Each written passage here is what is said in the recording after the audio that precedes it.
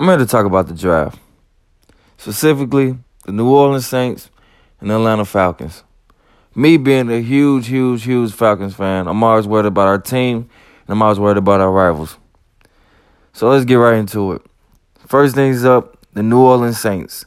They moved all the way up from the 27th overall to the 14th. Usually when a team moves up this far in the draft, they're looking for a dynamic player. I know everybody and their mama thought they was going to get Lamar Jackson, me as well, but they ended up getting Marcus Davenport.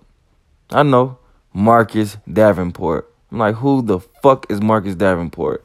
But you know, that's who they wanted. They thought he was a transcendent player. They thought he was a game changer. Maybe he might change the fortune of this team. Maybe not. Hopefully not, because I'm not a fan. I'm a Falcons fan. So good luck to the Aints in their draft pick. Next up, got the Falcons. In the 26th overall pick, we took Calvin Ridley. Calvin Ridley was the best player on the board. Probably one of the top players in the draft. I think Calvin Ridley got the potential to be an Amari Cooper type of player. He's going to develop into a number one receiver eventually and be a game changer for us. So, overall, I think we did a great job getting Calvin Ridley. I'll give us maybe a A- in that pick.